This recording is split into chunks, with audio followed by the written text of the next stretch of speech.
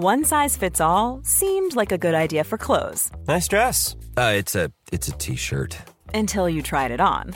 Same goes for your healthcare. That's why United Healthcare offers a variety of flexible, budget-friendly coverage for medical, vision, dental, and more. So whether you're between jobs, coming off a parent's plan, or even missed open enrollment, you can find the plan that fits you best. Find out more about United Healthcare coverage at uh1.com. That's uh1.com.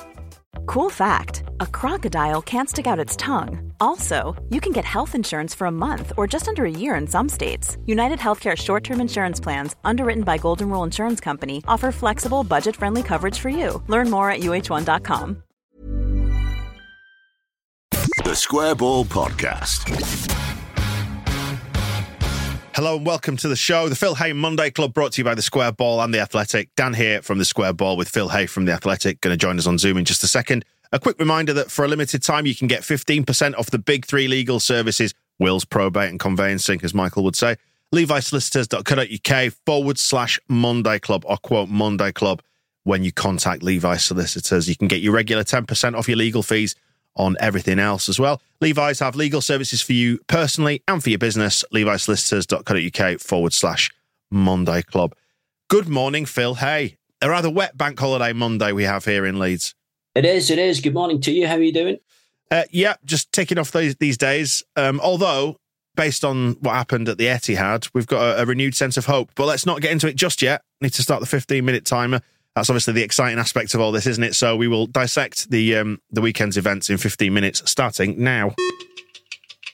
It was going to be a minute for every goal conceded at the Etihad, wasn't it? But instead it can be just about a minute for every percentage point of possession that Leeds had. City are a phenomenally good team, and I think that has to be said first. How have they done it, Phil? Just how have they done it?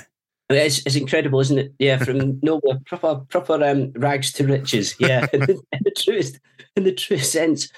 We're speaking to Allardyce afterwards, and I asked him, was this? He wouldn't have said this beforehand, but was this always a kind of 3-game salvage job rather than 4? And he said, well, I can say that now. And in effect, yes, because as he said, and I agreed, they are as good a team as there's ever been in this country. I think they would beat any team from any era going back to the year dot. There are teams from other eras that would beat them too, but they're almost untouchable. And so much of that game on Saturday was like an open training session. I mean, it was kind of odd in that it wasn't even as if City were piling it on and laying it on incredibly thick. There were long periods of that game where it just was building up the pass rate to an exceptional level. Like, I mean, they completed almost 800 passes. City, Leeds were just over 100. It was incredibly one-sided. But the big surprise at the end being that Leeds almost nicked something from it. And I think that in itself was as much as anybody could have hoped for from that game. I do think it's probably fair to say in these circumstances, and this is why Leeds made the change, that had that been Leeds with Gracia in the frame of mind they were clearly in at the end of the Bournemouth game, it would have been far worse on Saturday. I think Leeds were lucky that it wasn't far worse anyway. There was the missed penalty, there was the shot off the post, there were other big chances.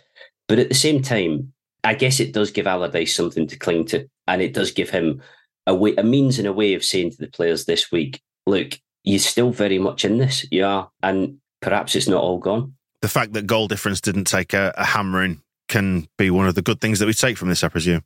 Yeah, I was asking our data guys to have a good look at this, but how many times it's actually happened that teams have gone down on goal difference or have won the title on goal difference or have gotten to the top 4 on goal difference? Because I suspect not many statistically over the years, and I'm as guilty as anybody else of talking about goal difference and as the season goes on and kind of keeping an eye on it. It's very rarely an actual factor, although I guess it does start to play on your mind.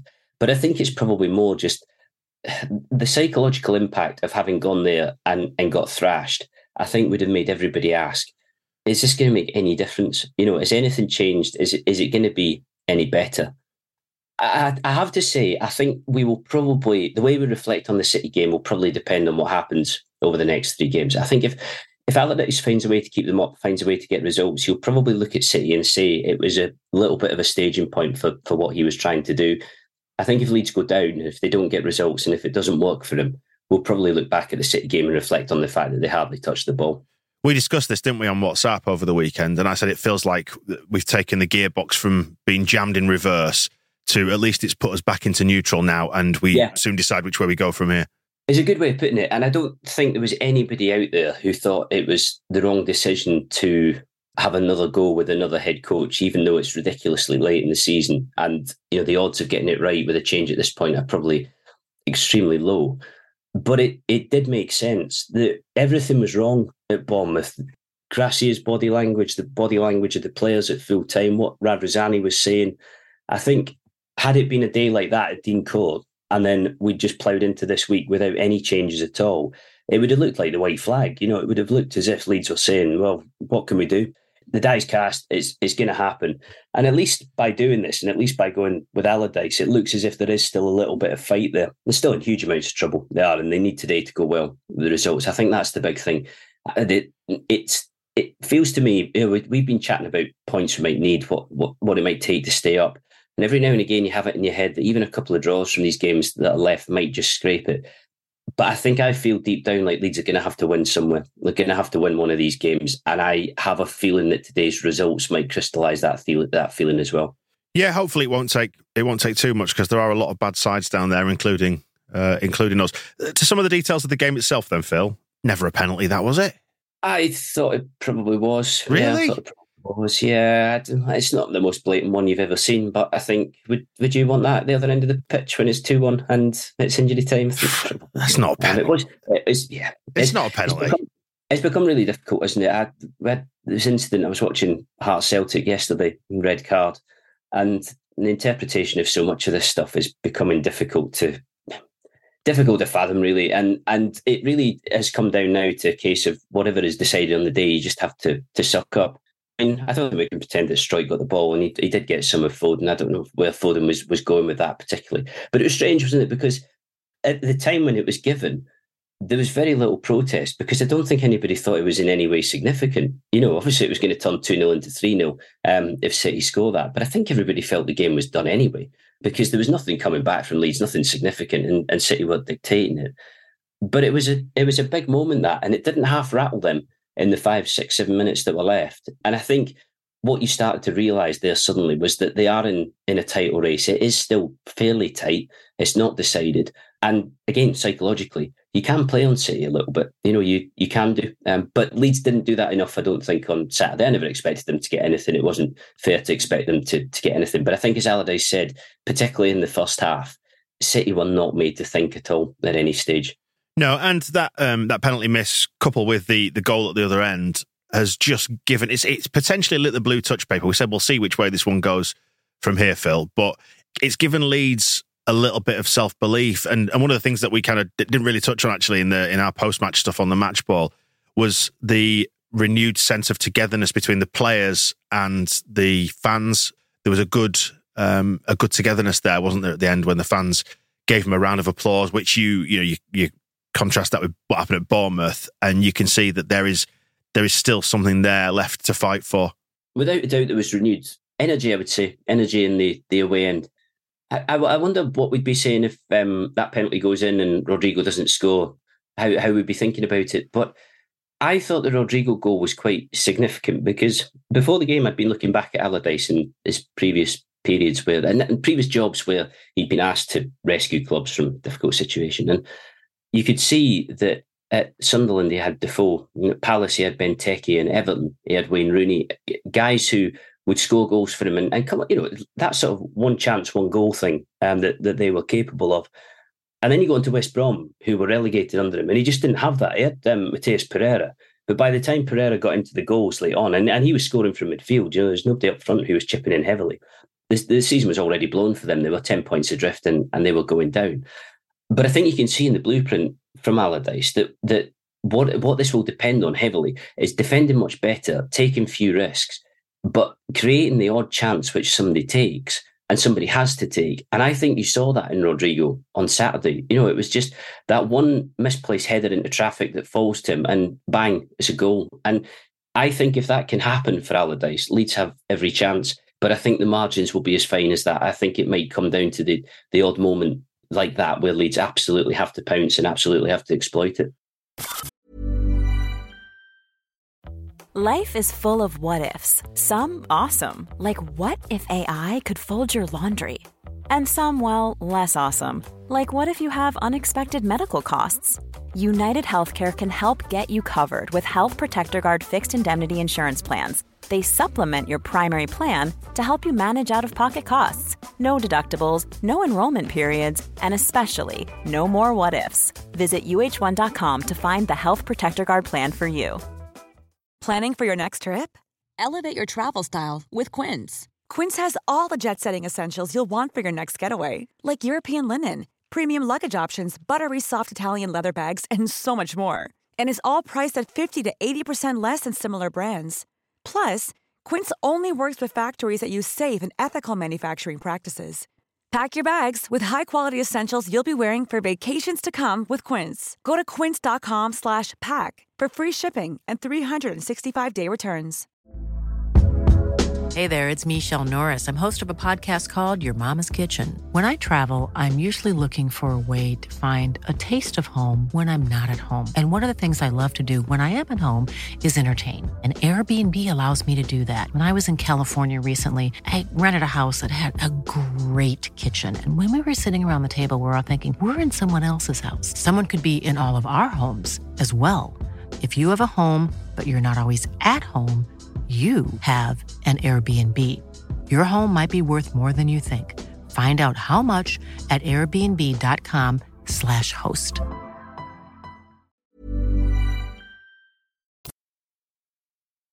Would you run with Rodrigo over Pat Bamford at this stage? Because he seemed to be nailing his colours to Bamford's mast. I think I would. I mean, it wasn't in any way an easy game to play as a lone centre forward, and the amount of space between Leeds and Bamford, it was 40, 50 yards for a lot of that game.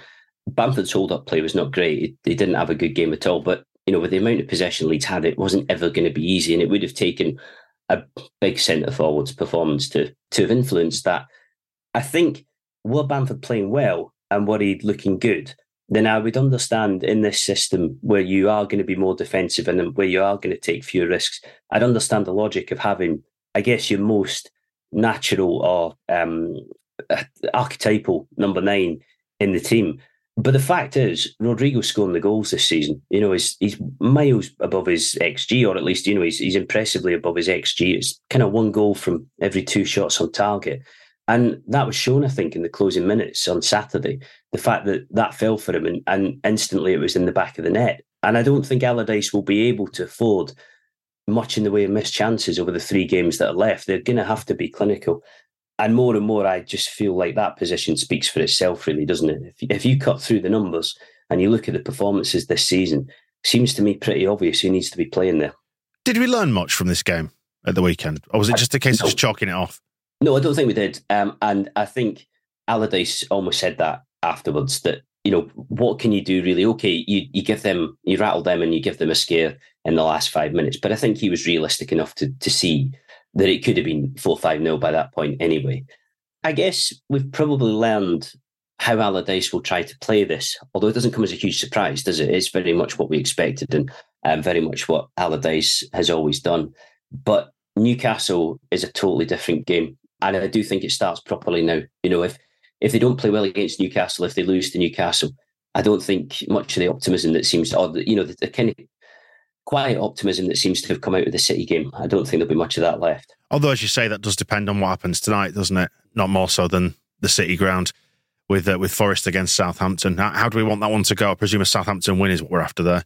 Oh yeah, absolutely, 100%. And failing that, a draw. I think, as I was saying, I think if Forest were to win that tonight, and there's probably quite a high likelihood they will, then you do start to look at Leeds and think, far from just scratching the odd point in these 3 games, they're going to have to win somewhere. They're probably going to have to take 4. They're going to have to turn it on. It's really difficult for Allardyce. I think every time you think about it properly, you understand more what an almost thankless task it is getting thrown 4 games, and particularly these 4 games as well, and getting told you need X amount from it. It's not easy, and I think he knows that. But he's a confident guy, Allardyce, and I suppose if nothing else, it's a plus point that you've got somebody who, I think I was saying after the press conference, his first one, never let it be said that he's ever sounded fazed by anything, really, Allardyce. It's sort of uber confidence about what he's doing. And I mean, confidence and graft, it only gets you so far. And I think this season has proved that if you're short of quality, then in the end, you do suffer. So I don't know about you, but I don't find it any easier to call this after Saturday, and it might be easier to call after tonight's games. Yeah, absolutely. I think it was always going to be the case, wasn't it? Where we'd go into the final three knowing what we had to do from those three, which is, a logical conclusion based on looking at the fact that you got Manchester City. And there's the thing is, going back to the goal difference, Forest are on minus 32. Everton are the same as us on minus 25, albeit we've scored more than them, but they are yet to face Man City. So this is where you hope that Man City get their shooting boots back on and Haaland does us another favour. Yeah, I mean, as I say, I'm not convinced that it will come down to goal difference in the end, but that's certainly a game where you're looking for City to win and win comfortably. I mean, I still feel, having watched Everton and Leicester at the King Power last week, I still feel that Leicester are a better placed than Everton to stay up. Everton looked extremely limited, and I don't think you really felt the cavalry coming with Everton either. That there isn't a huge amount behind the scenes or on the bench that they can really turn to. That, I think, is the really ludicrous thing about City picking through their bench. It's basically a list of players who would get into who aren't in the starting lineup, who would get into any team, Grealish and others. And the gulf is ridiculously big, and I think we say this a lot. Football is going to have to think about that at some point. It's going to have to consider what it does. But yeah, you're right. The results elsewhere are going to be critical to this. They absolutely are, and starting this afternoon and this evening. Just over a minute left, Phil, so we'll wrap it up in a second. But I just want to ask you about West Ham and the fact they beat Man United, so they're now on 37. They're out of it, would you say, given what's happening down there? Yeah. Maybe for the best as well, going into... Well, I know we're always clutching at straws here, but we're going into... They're in a sequence of 7 games in 21 days, I think the maths works out at, and we're the final game in that sequence. It'd be quite nice for them to be on the beach and in a European final after they play us. So eyes off the ball in the Premier League, eyes on the European competition. Well, this always happens at this stage, doesn't it? Where you start to try and decide or deduce who's really committed, who needs to have a breather, who might help you out by not really pulling a leg. I think Tottenham on the last day of the season probably fall into that category as well. I suppose, again, reason why it's good that you have somebody who is perhaps defensively a bit more savvy than most other managers, because the thing about Tottenham is that even if they turn up and play poorly, if you've got a really porous defence, then Kane's going to score at some point, isn't he? Or Son's going to score, or Kulusevski, whoever else. So you hope that this will work out for Allardyce, and you hope that what you saw, the best of what you saw on Saturday, brief though it was, clicks in, does the job. There you go. Right on the whistle, Phil. Well, does it count if I finish before the whistle? I think it's right on cue, isn't it? If you finish before the whistle, we'll give you a couple of seconds leeway. Anyway, we'll give you a couple of seconds. You'd almost think you were conducting me from the studio. Got you on strings, as they say. On strings. Phil, thank you for that. 15 minutes summarised. Like you say, it's all going to come down to what happens at the City Ground tonight. That probably frames the rest of it, doesn't it? And and we'll see where we are when we reconvene on the Phil Hayes Show towards the back end of the week. That's over on the Athletic feed. Any plans for the rest of the bank holiday? Are you going on the Athletic Football podcast after this? Yeah, we're on that shortly. We've done a big read today about what it's called Leeds United, what happened, and it's the story of how it's come to this from that high water mark in this, in the summer of 2021. So I've read of that if you fancy. And yes, I will be on the Athletics podcast discussing all of this in a bit more depth as well. Right, we'll look out for you over on that, Phil. You and I will return towards the back end of the week on the Phil Hayes Show. Enjoy the rest of your week. We'll see you soon. Catch you soon. The Square Ball Podcast.